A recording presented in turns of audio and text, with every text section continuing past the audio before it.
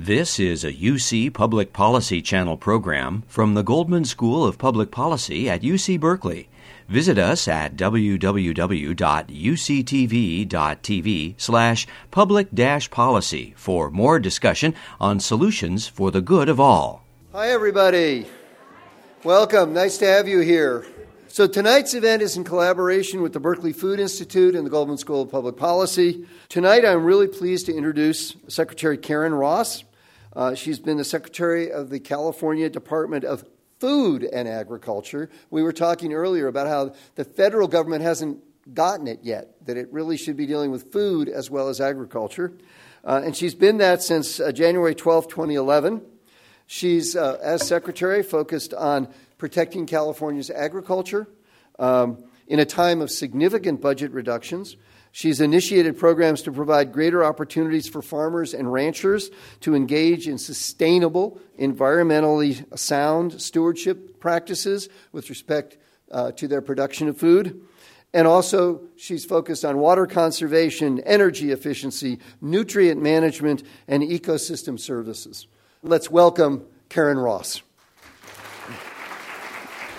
Well, good evening, and thank you, Dean, so much for inviting me, and I'm looking forward to sharing the stage in a little bit with my longtime friend, Dr. Ann Thrupp. I thought I would take just a few minutes to provide you a little bit of background about the Department of Food and Agriculture, and then I really want to shift into the discussion about where we're going, some of the changes that we've done, and how crucial sound public policy and those public policy signals to the private sector and to the marketplace are. So we're an agency that turns 100 years old next year.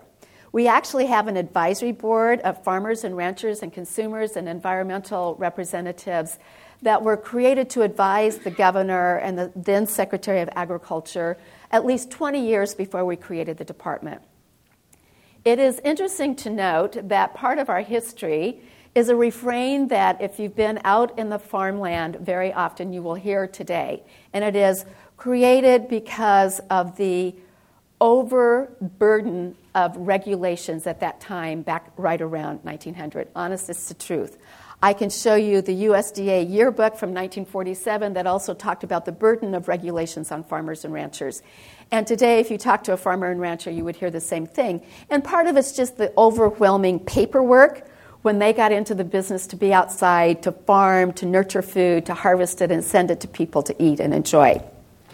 So we were created to protect agriculture from invasive pests and diseases and exotic animal diseases, and to create marketing opportunities through marketing orders and commissions, and to basically be a regulatory arm of agriculture, and to make sure that as invasives entered the state, we could protect it from being there.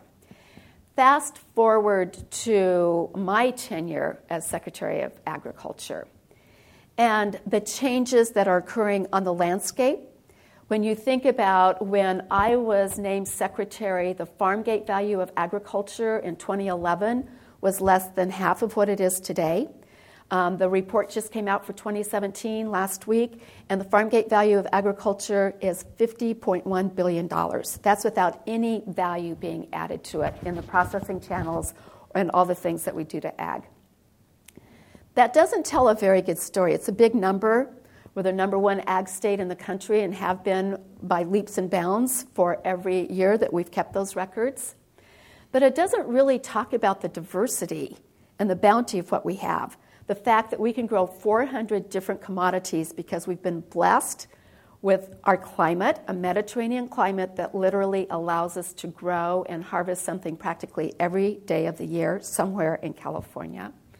With the natural resources and the deep soils that we have, unique soils.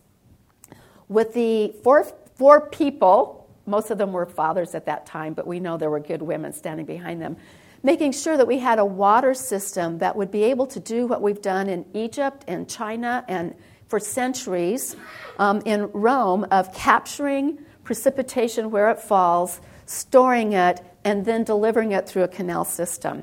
That's the water system that when John Kennedy came to cut the ribbon for San Luis Dam down in the Central Valley, his words were, I imagine flying into this valley and seeing what is possible with the addition of water, and that is turning it from brown to green.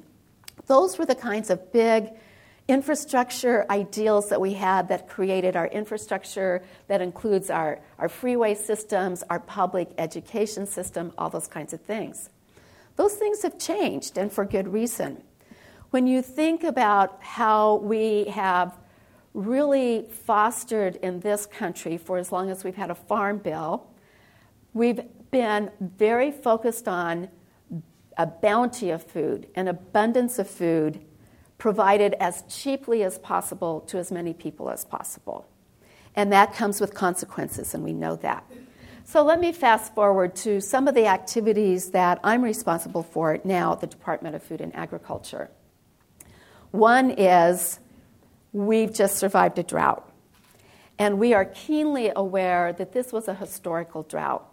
It is calling into mind that how we have captured and moved and managed water for 70 years is not necessarily going to fit for the kinds of precipitation events that we're going to have. That we will, in fact, have more frequent and more severe droughts, but we also are now very mindful that we will have more frequent and potentially more disastrous floods. And it's been a long time in this state for us to really focus on flood management. Anyone who's interested in that aspect of water management, I encourage you to look at the 2017 report from the Central Valley Flood Management Board. It truly is a remarkable document. Instead of trying to just keep our rivers in as narrow as we can, it's about understanding that land-water connection and thinking about how we can use these waters in a way that will benefit both terrestrial and fish species and all the other wildlife benefits that can happen if we just think smarter and a more integrated systems management approach between that interconnection between land and water. We also know that our cheapest storage of water that has fed people and our farmlands for all these decades has been our snowpack. It is a frightening thing to stand up as a Secretary of Agriculture, which I did in the heart of the drought, and have people tell me that we were just manipulating the water system to keep it from going to people and farms and fish. There was no snow. That was a record breaker. That will happen again. So really thinking about our economy, our environment, and the health of our people demands that we rethink how we manage our water system. It's more regional based. It's really focusing on resiliency. It's a more integrated resource management approach to doing that. We also know that because of how we've been farming for the last few decades, and I have to say to my good friends in cooperative extension and the UC system, on the good advice of the science we knew at the time, post-World War II, synthetic fertilizers were a wonderful thing. But now we have a nitrate problem in the Central Valley and underneath our feet in many of our farmlands. And what we've been able to do through our fertilizer research education program at the department is really identify best management practices and really focus on improved nutrient management for the best crops possible that, to the extent that's feasible in today's technology, prevents the movement of those nitrates beyond the root zone.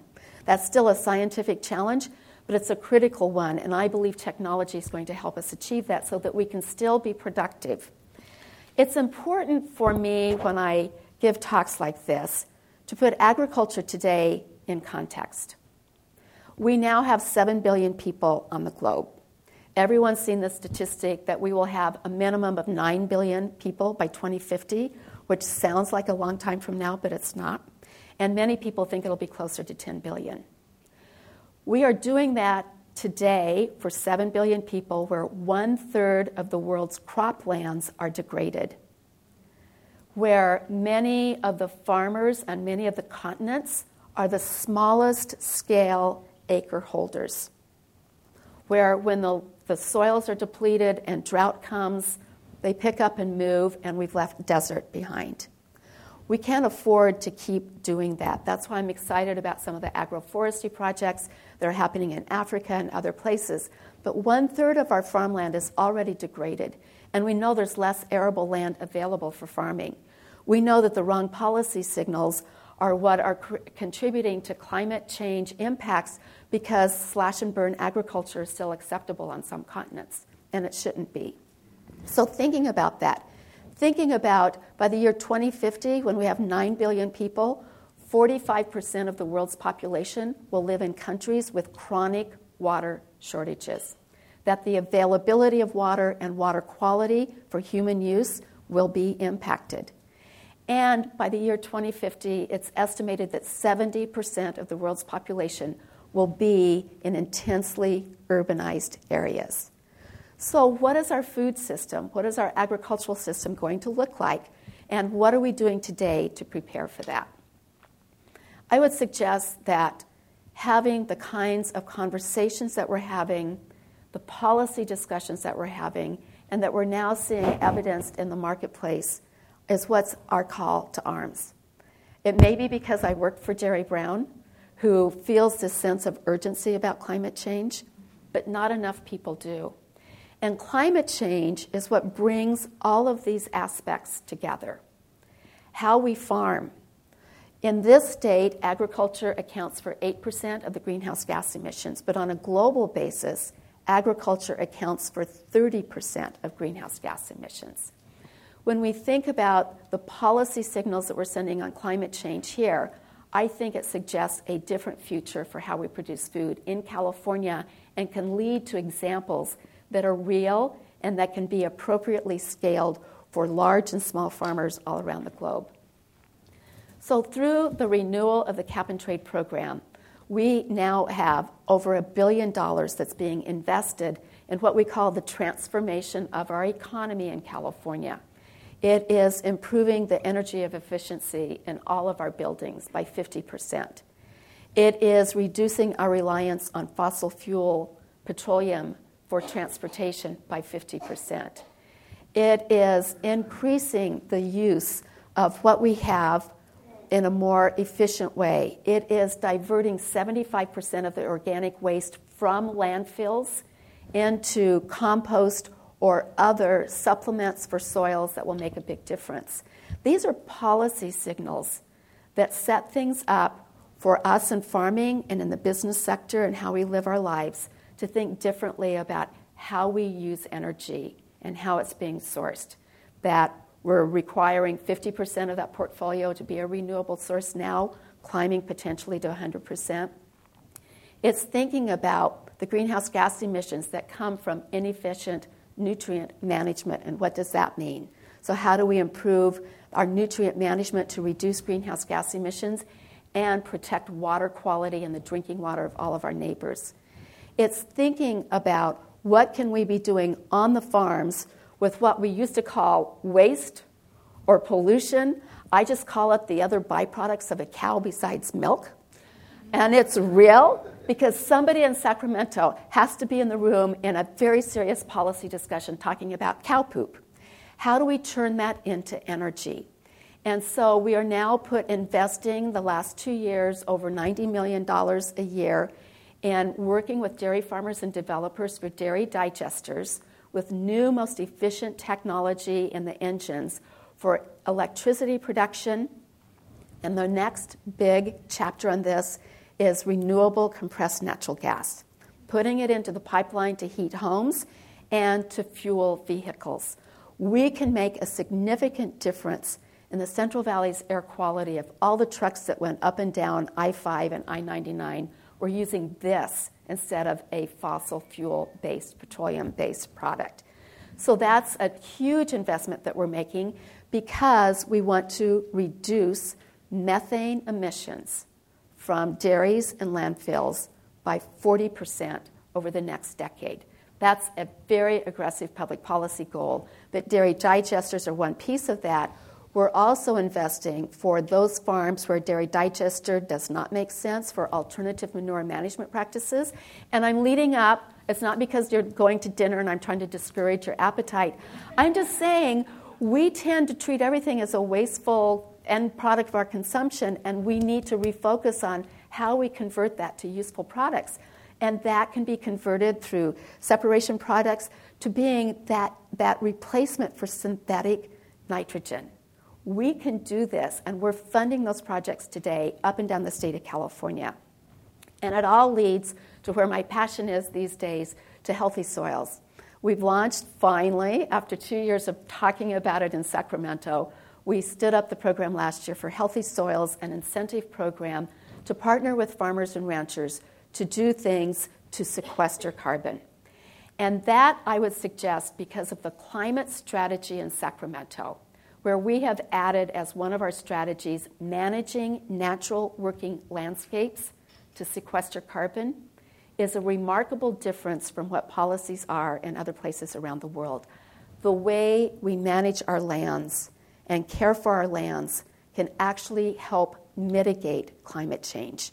There are a few other ways for us, other than how we manage our forests and prevent forest fires, and manage our lands and our working landscapes, including wetlands, to reduce greenhouse gas emissions and sequester carbon. We can be part of the solution. Going back to my first comments about instead of being 8% of this state's greenhouse gas emissions, 30% of greenhouse gas emissions globally, what if we were working with every farm and ranch and we were avoiding taking out forests, but really looking at how we can help those small-scale farmers grow food that they need for their family, especially when we think that of the billion people today who are food insecure, the vast majority are small, rural farm families. We have a responsibility, we have the opportunity to take what we learn in a state like California with the best minds, the best public policy signals, the incentive dollars to really prove that it can work. We have this opportunity, and that's why I'm excited to have the chance tonight to talk to all of you. It starts with the right public policy signals. We're doing it on climate. Think about the public policy signal that we're sending on immigration. That's the wrong public policy signal. Think about the public policy signal we send on use it, dispose of it, and send it to a landfill. That's the wrong public policy signal. But all of us working together can take those public policy signals and put them to work in our daily life. I think there has never been a better time to be in agriculture. To do what we need to do requires even more efficiency than we already have. It requires changing faster than we already have. It demands that we have partnerships. And we also need the marketplace through procurement as well as our purchasing as individual consumers to send the signals that reward that kind of behavior. And in fact, I would suggest if we can create public benefits on the way we change our management practices on the land, we're sharing that responsibility with the farmers. They need to stay in business. They also need people to buy their product. So I think that suggests, and I know Anne's been talking about this for a long time, we need to really think about our food and the true value of food and what it brings to us. What it brings to us as individuals when we really think about nutrition, the best nutrition that makes our minds and our bodies work better than they possibly can, that avoid chronic health diseases and the kinds of illnesses that cost this country a lot of money. When we think about making sure that every child who goes to school has adequate food so that they become the best person they can be because they're not focused on how hungry I am, but they're listening and they're learning and they're being their potential. Food is the connector. It's our connector to build local community, but I would suggest if we wanted to bring civility back into the discussions in the public policy arena, I think we should start with food. I think we should start with food and how it's grown today and how it can be changed without making anybody the bad person here. It's about we know so much more today than we did. We've learned from the way we incentivized farming practices after the World War II. We have an opportunity through cooperative extension, technical assistance, public incentive programs to make transformational change happen. But it all starts with that public policy signal. I would suggest that California is growing to standards that are higher than any other farming community here in the nation as well as around the globe because of public policy that's been developed here. We're the number one ag state. We're the most populated state. We have a very strong environmental ethic that drives a lot of public policy. And so we now are the only state where we are moving to $15 an hour for all workers, including our farm workers. We are a state, we were one of the few states that paid overtime to our farm workers, and it was the most generous overtime before the change 3 years ago that eliminated the 10-hour day or the 60-hour work week and replaced it with the same 40-hour work week, which is a challenge to manage in the fields, but that's going to drive more technology into the fields. And I would suggest the kinds of jobs that we're creating will be different jobs, and they're going to require that we accompany that technology with workforce training, that the technology won't take care of itself. The first thing a farmer's going to ask you is, if I take this on, what's the maintenance going to be like, and will I be able to fix it myself? These are important issues. Who's going to be the programmer that's running the entire irrigation system from their handheld in the office or in the pickup truck on the way into town for a meeting about water? When you think about what's possible in agriculture, it can be frightening to those who are the practitioners today, but I think it's an exciting step in our future. Now, I'm going to be the first one to say I'm not sure that cultured in the lab food products build community the same way that comes from the land. I believe there is something that's extraordinary about connecting with the land and knowing that food comes from that. But we also know for the nutrition needs of billions of people, we're going to need a checklist that says all of the above is what we need to deploy to make sure that people can live healthy lifestyles and productive lifestyles and achieve their potential. I've wandered on long enough. I talked about labor. I talked about water. Talked about land and the connection of land. I especially talked about climate. And now I'm hoping there's a lot of questions here that you can grill me, criticize me, and send me home with lots of great ideas. Thank you for being here tonight, and I'm looking forward to this conversation. I want to introduce our interlocutor tonight. It's Ann Thrupp. Ann Thrupp is the executive director of the Berkeley Food Institute. She's got an extraordinary background in the area, 25 years working on agricultural development, agroecology, food issues through research. She has 70 publications on these various topics. She's served on 2 National Academy of Sciences committees. She's also been on the Scientific Advisory Committee, Advisory Board for the Department of Food and Agriculture, the California Department of Food and Agriculture. So she's somebody who really understands this area, both from the research side, but she's also been very involved in working on the practical side and having worked on actually agroecology and agricultural projects in the private sector. So she brings an extraordinary background to what we're doing. I'm hoping tonight we can get into the following mega issue, which at least to me is the big issue in this arena, which is we're trying to transform a whole system which has a lot of capital invested in old ways of doing things, and trying to send the right public policy signals when you actually have to come up over some big humps and make people realize that they don't have to do it the old way, they can do it a new way, is very difficult. And I hope that some of the questions and some of the discussion we have actually deal with that issue so that we can understand better how we can really get to where we want to go when it does require this climbing a big mountain. Yeah. Thank you so much for a great talk, and I leave it to Ann Thrupp. Ann Thrupp. Great. Thank you so much, Dean Brady, and I also want to thank Karen for tremendous, Secretary Ross, for your wonderful comments and really interesting introduction. It really is my honor and my privilege to be able to do this, have this conversation with Secretary Ross. So, yes, and I think it would be great to address that huge question. The easy one first. I told you to give me the easy question. So we can do that. We have a whole lot of really interesting questions. Great. So, but why don't we start off with Dean Brady's big picture question, and then I'll get to some other more specifics. So if it were easy, it would be done by now. And I think the Farm Bill is a key piece of that, and the way that it has traditionally been the purview of 6 commodity crops that had, Title I, and everything was built around that, and people thought ag was just those 6 crops in the Midwest and the Southeast. We've seen some changes. They are hard to come by. And so the change that has happened, and I think in particular around the nutrition title, that has been a coalition that was built over 25 years ago when those 6 commodity program crops realized that they didn't have all the votes they were going to need in a fast-changing demographics of the country, that they needed to have an urban-rural coalition. And it's been built around the nutrition title, most specifically SNAP, which, of course, this current administration is proposing some pretty significant changes in that.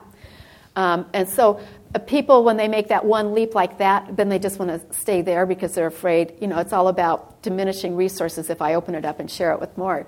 But there have been some other really positive incentive programs for nutrition in local neighborhoods, and they've supported the efforts for more direct-to-consumer kinds of things and urban farming programs. But it's going to take more partnerships at that national level to outweigh the balance of that still very strong rural-urban vote, that as long as SNAP's okay, I'm the urban member, I'll give you my farm vote on the title. So a lot of it is just pure politics. It's thinking creatively.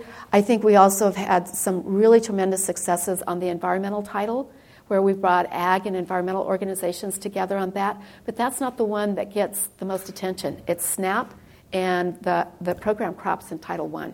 So those are the 2 to focus on. How do we reshuffle some of those things? I've always felt that the healthcare sector is missing in the discussion in the Farm Bill. So I'll just leave it at that. It's just a suggestion. Great, thank you so much. So maybe I'll start off. There's a cluster of questions here that relate to a question that I'd also like to pose, which really to ask you to comment a little more on the labor issues and also related to immigration policy issues.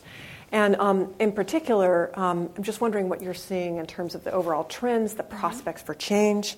What kind of policy signals are needed to ensure that farm workers are especially immigrant communities, have fair labor and dignity? I know you talked about the policies that California has that actually are more advanced than other areas. That's obviously overshadowed by our federal policy, our immigration policy, and the last decade actually of doing stronger enforcement, thinking that would help bring people to the table for a compromise on long-term immigration reform. I've worked on this immigration reform for almost 20 years.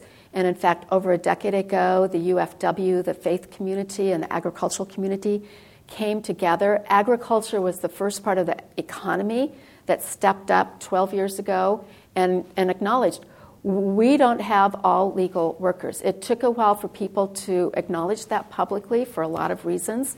But what they were starting to see on enforcement in their communities of people being afraid to go out, or ICE raids or whatever is happening. This has been happening, but it was spotted as not as focused and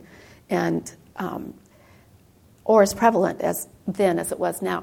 Really, that's a coalition that is still advocating immigration reform that would include one aspect to allow for people who wanted to only come for 10 months out of the year and go back home to be able to do that. But it's a comprehensive package that those people have worked on. They're still sticking together on that. What it is doing now, we have what we say officially are 475,000 full-time equivalent jobs on farms, just doing the labor on farms. If you looked at the real numbers, because of how many of those are part-time jobs or seasonal jobs, it probably, you could say there's 800,000 jobs, but it's probably 475,000 people. And there are several things that have happened. The difficulty of crossing the border means there's less people that are here. The people who are here now with the economy heating up, even at $15 an hour, if they can go get an inside job, or a labor construction job that's $30 an hour, that's taking some of that. So it's driving the acceleration of investment in automation wherever it's possible.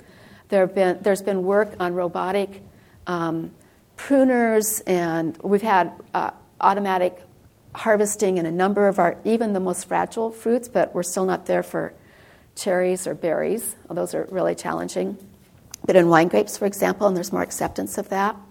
And right now, all the major ag organizations are spending big time, and anybody who's doing some work in that regard, they want to meet with them and have them understand what the practical challenges are, what it would take to have more robotic, more automation, more precise everything that would then free up the need for people doing that kind of work to be able to be the machine operators and the programmers, or being trained to do, bug counts to avoid pesticide use. So that's where the trend is going. It's significant, but if we just invest in that without also investing in workforce development, career technical education is one way, as a ladder up in agriculture, and restaurants are doing the same thing. Restaurants, as you know, are now doing much more work with robotics in the kitchen than anybody ever thought they would. All the, go here and order it, but it's pretty remarkable. I would love, and maybe people here have been, I would love to go to the McDonald's Innovation Center and see what kind of machines they're deploying right now, because they're all in need of it. And again, I come back, I don't mean to be an elitist, but there's something about preparing food and sharing it that I just hate to get completely away from that. But these are the realities of what's happening with the labor force right now. And families are being split up, and that the farmers in their local communities see that happening in their churches, in their schools, with their kids' Little League teams. They want immigration reform, and they have been advocating it very publicly. Thank you for those comments. Yeah, and actually related to that very issue that you mentioned, farming families, there are a couple questions here, and this pertains to some of the questions I also had about socially disadvantaged families and families that suffer from food insecurity. As you know, one of the incredible ironies in our state is that the area of most wealth and revenues, as you mentioned, from agriculture come from the Central Valley. At the same time, that's an area of tremendous poverty. And many small farmers who aspire to advance their farming businesses, but often struggle in the face of consolidation. So if you might want to comment a little about can CDFA and others do something about those issues, and how you're addressing direct marketing? Some of this, what I did in my first year with Secretary Diana Dooley, who's now the Governor's Chief of Staff.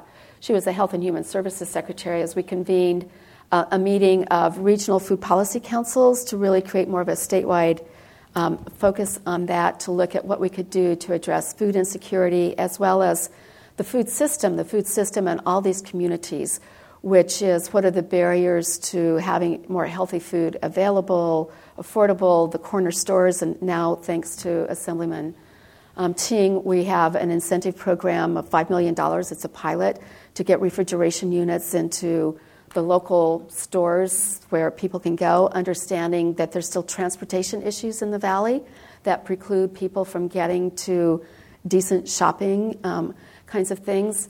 And not that it's an answer, but making sure we're partnered with our food banks and really improving the quality and the nutritional aspect of food that's being offered through our food banks with donations that come from farmers, because at any time there's a surplus of something because of markets or weather, making sure that's getting to all of our people.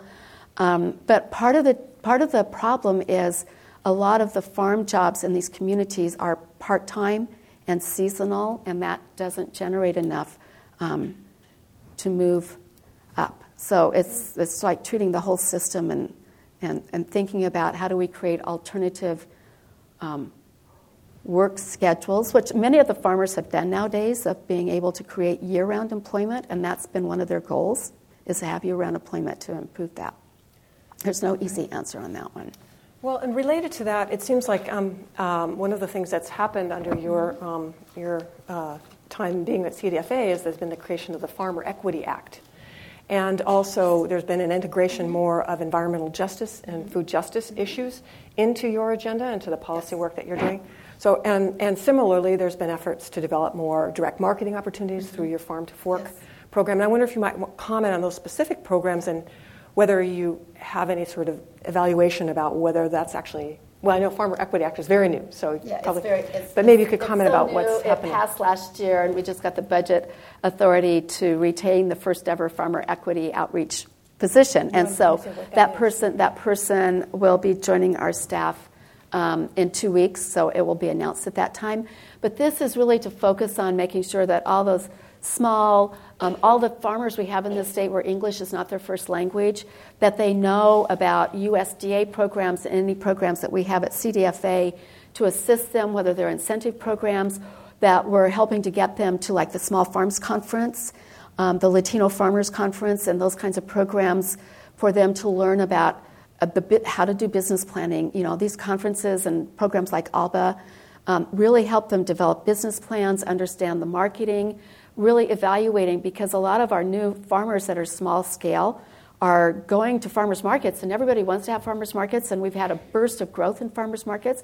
But they're at home, they need to do the farming, they need to harvest it, they need to drive and get it to wherever it's going, and that costs gas. How do you evaluate which farmers markets are really bringing you enough of a profit so that it justifies focusing on that farmer's market and not just every farmer's market because there's one there and maybe people don't, they want to negotiate price or something with you. So really, how do we make sure that we are doing our outreach to bring all those kinds of farmers to the table to better understand what's there to support them, how they can tap into selling to schools. Nutrition directors and farmers should be best friends, but farmers need the policy signal or the I need X number of tons of oranges at what time of the year, really understanding how we can make contracts in place so that they can plant for it and deliver it when the students are in school and they want to offer fresher, better foods.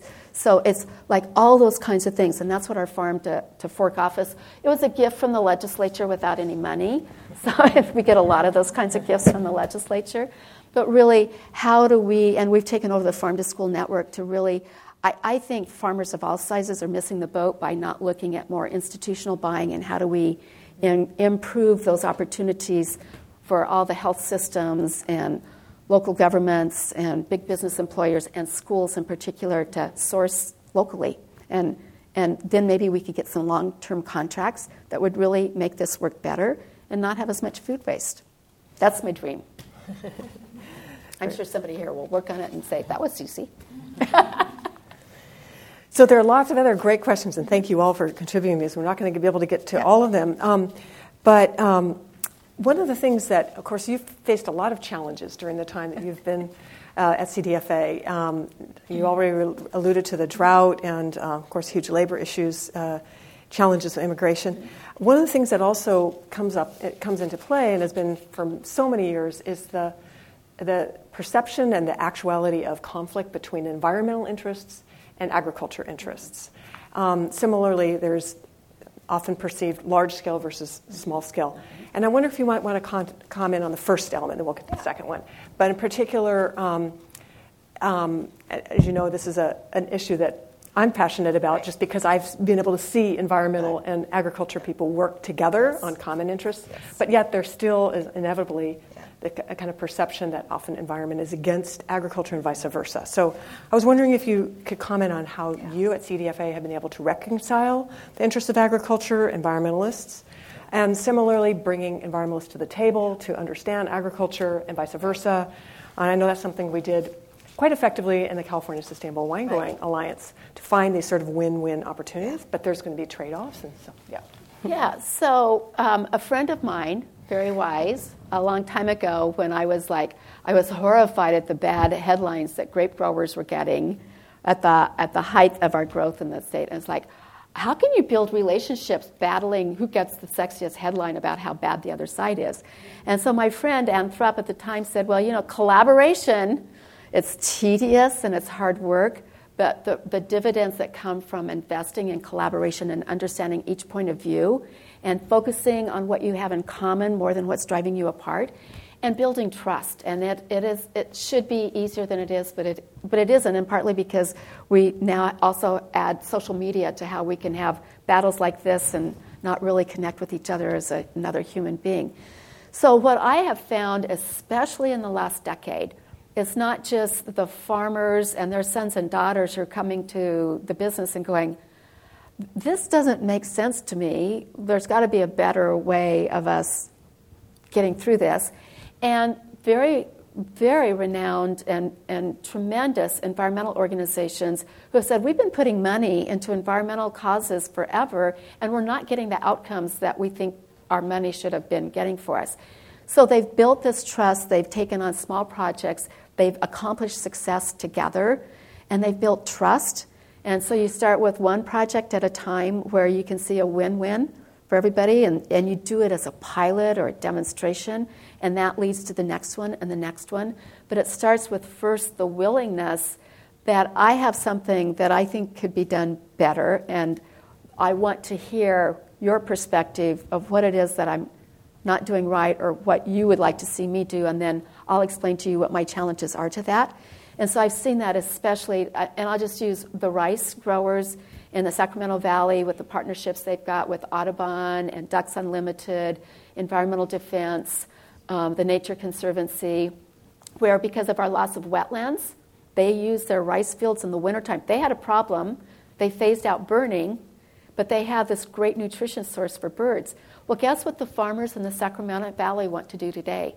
They want to do for fish what they did for birds. If you've not gone up to do bird watching north of Sacramento, it's amazing. It's the biggest bird hotel ever for 3 or 4 months.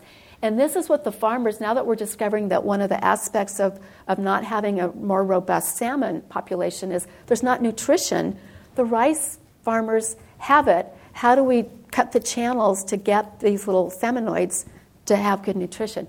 Those projects have happened in some parts of the state more than others, but they are also happening in the Central Valley. And part of it is generational change. You know, we all got married to our causes, and people on the farm feel like nobody understands me, and I'm doing all this, and if you think it's so easy to farm, come farm. Well, that doesn't open up a conversation with, like, why are fish important to you? Because I love fish, too. So I'm really sad right now because it looks like we're entering World War III on fish versus farms. And it's like, no, everybody needs water. All living things need water. Let's work together on this. But it's very emotional right now. And people feel threatened. They feel their livelihood is threatened. Yeah. Well, speaking of water, there were a couple questions on water. The Sustainable Groundwater Management Act, they didn't talk about that. Yeah, right. Well, you could comment on that, right. So can you comment about the future of water situation? You did a bit, but maybe elaborate a little more. And particularly, does it make sense to limit water on certain types of crops, to think about diversification of crops that are less water using? Similarly, is the Delta Water Tunnels going to really solve the issues?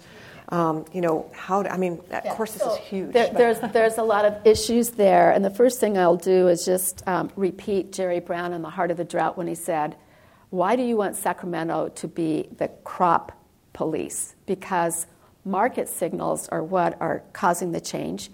When I moved to the state 30 years ago, we were in a very severe drought, 89, 90, 91.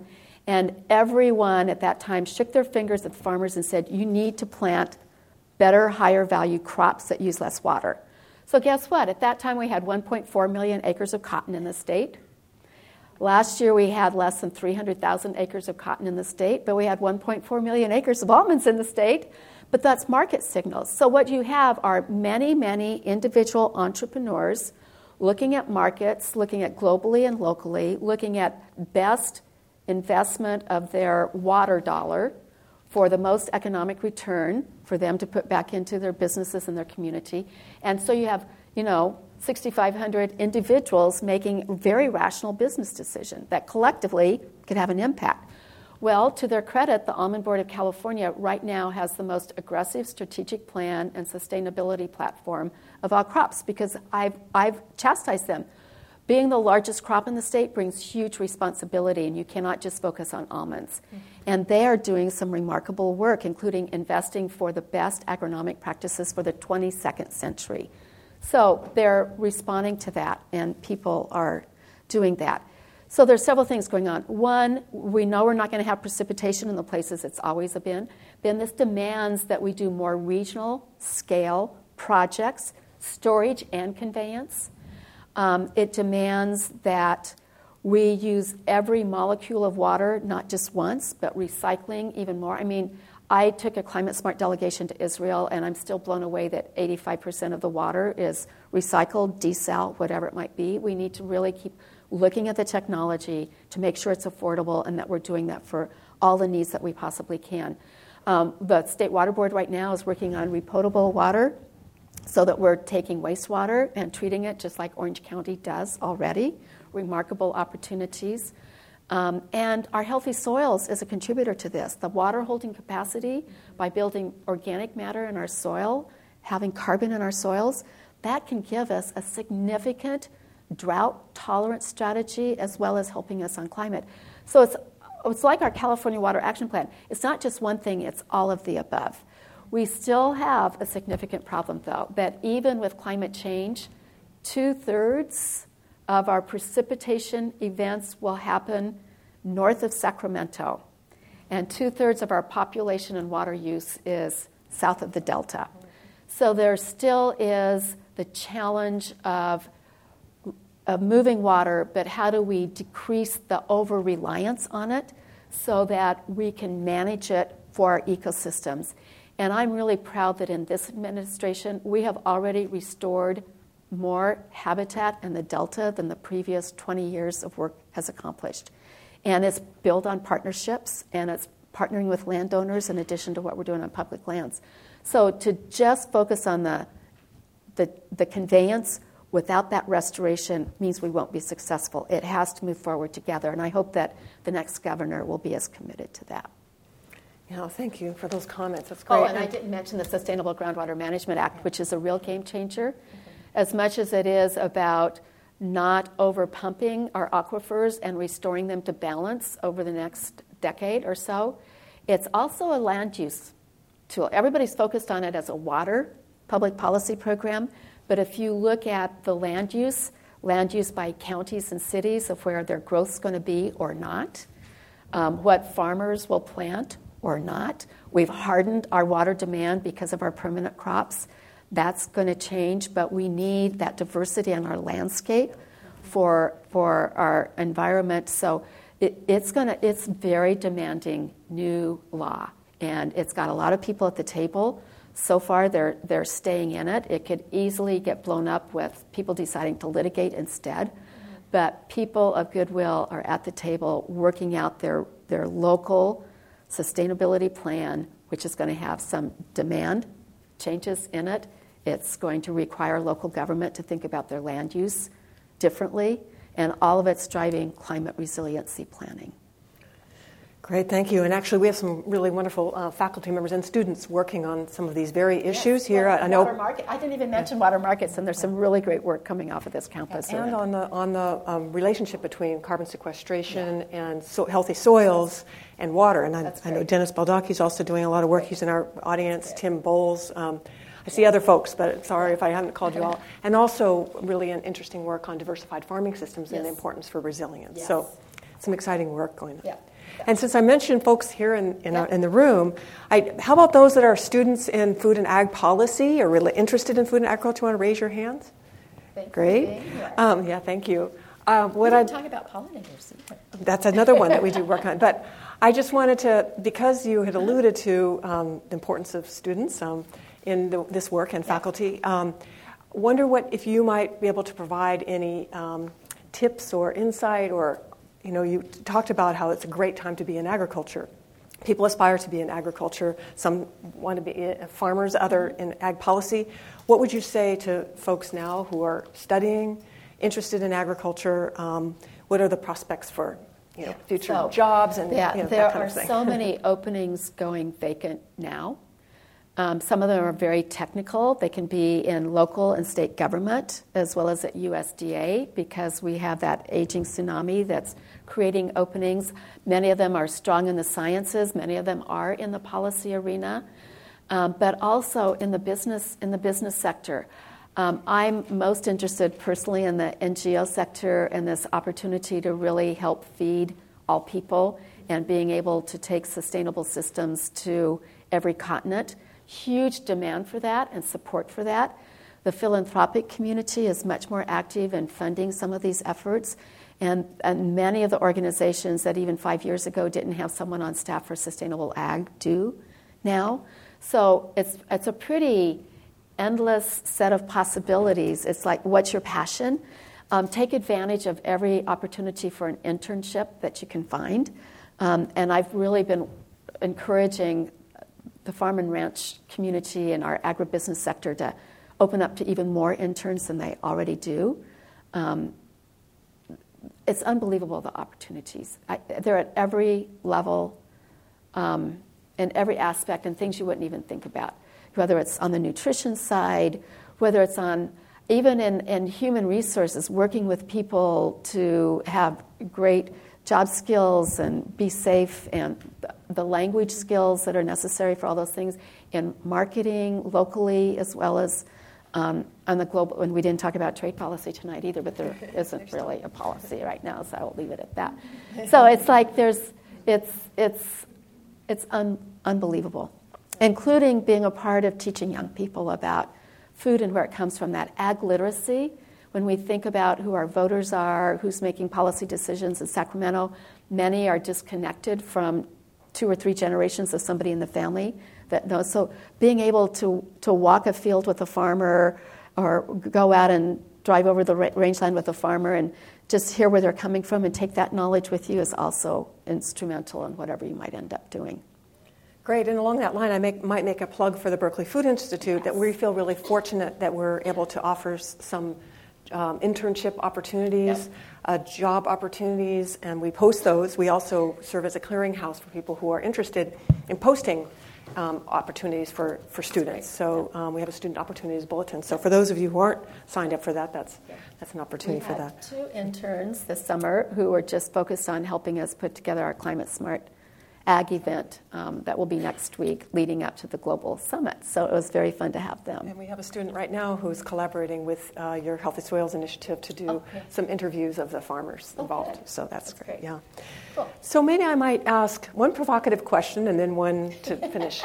So what about agribusiness? Dean Brady mentioned at the beginning that there's entrenched systems and structures in place which are often challenging to move forward to some of these kinds of innovations and changes that you've been advocating and supporting through many of the great policies and programs that you've developed.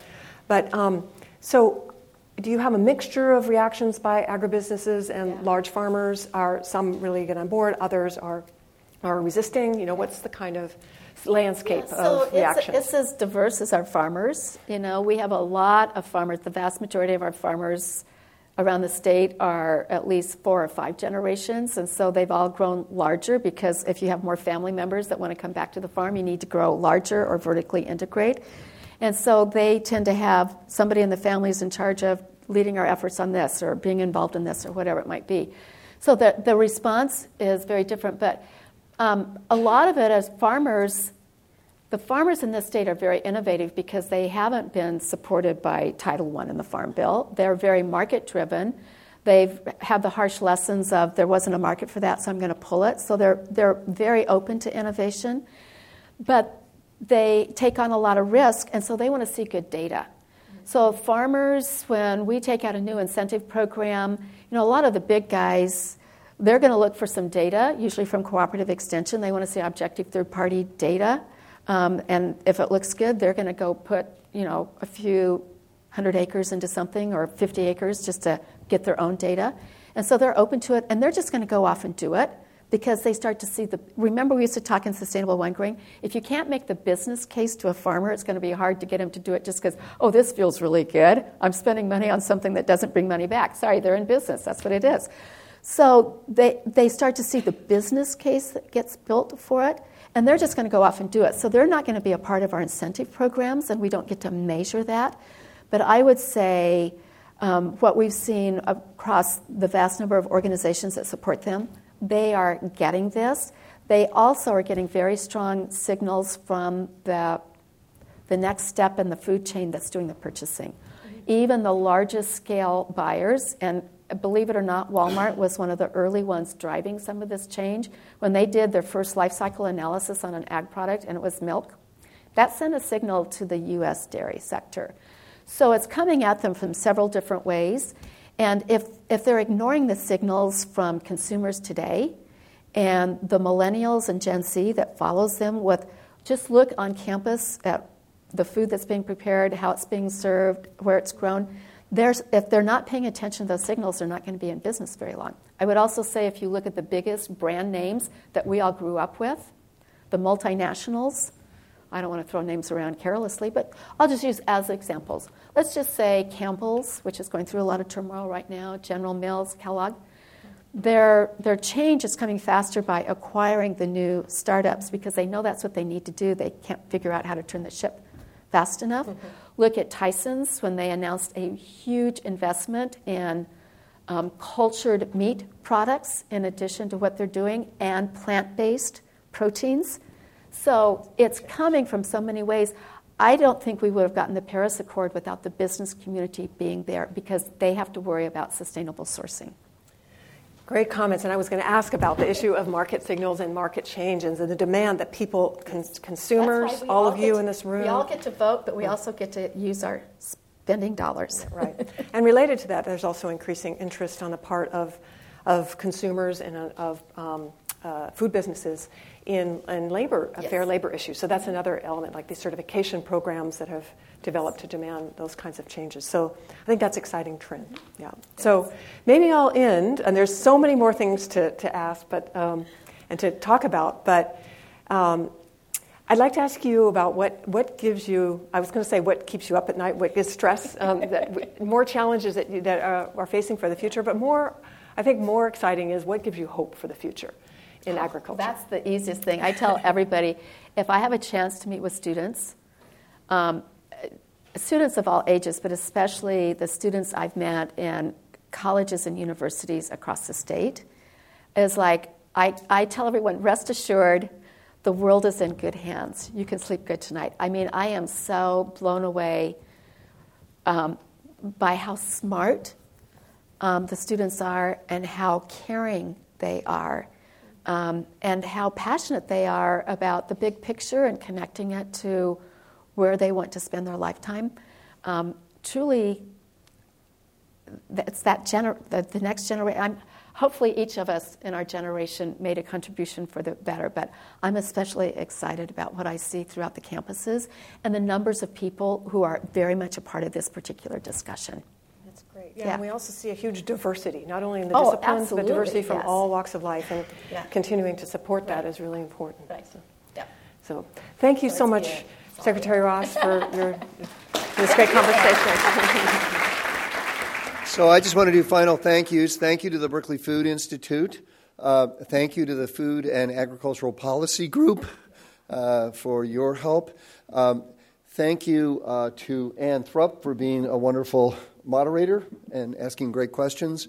And, of course, thank you to Secretary Karen Ross of the California Food and Agricultural Department. Thank you.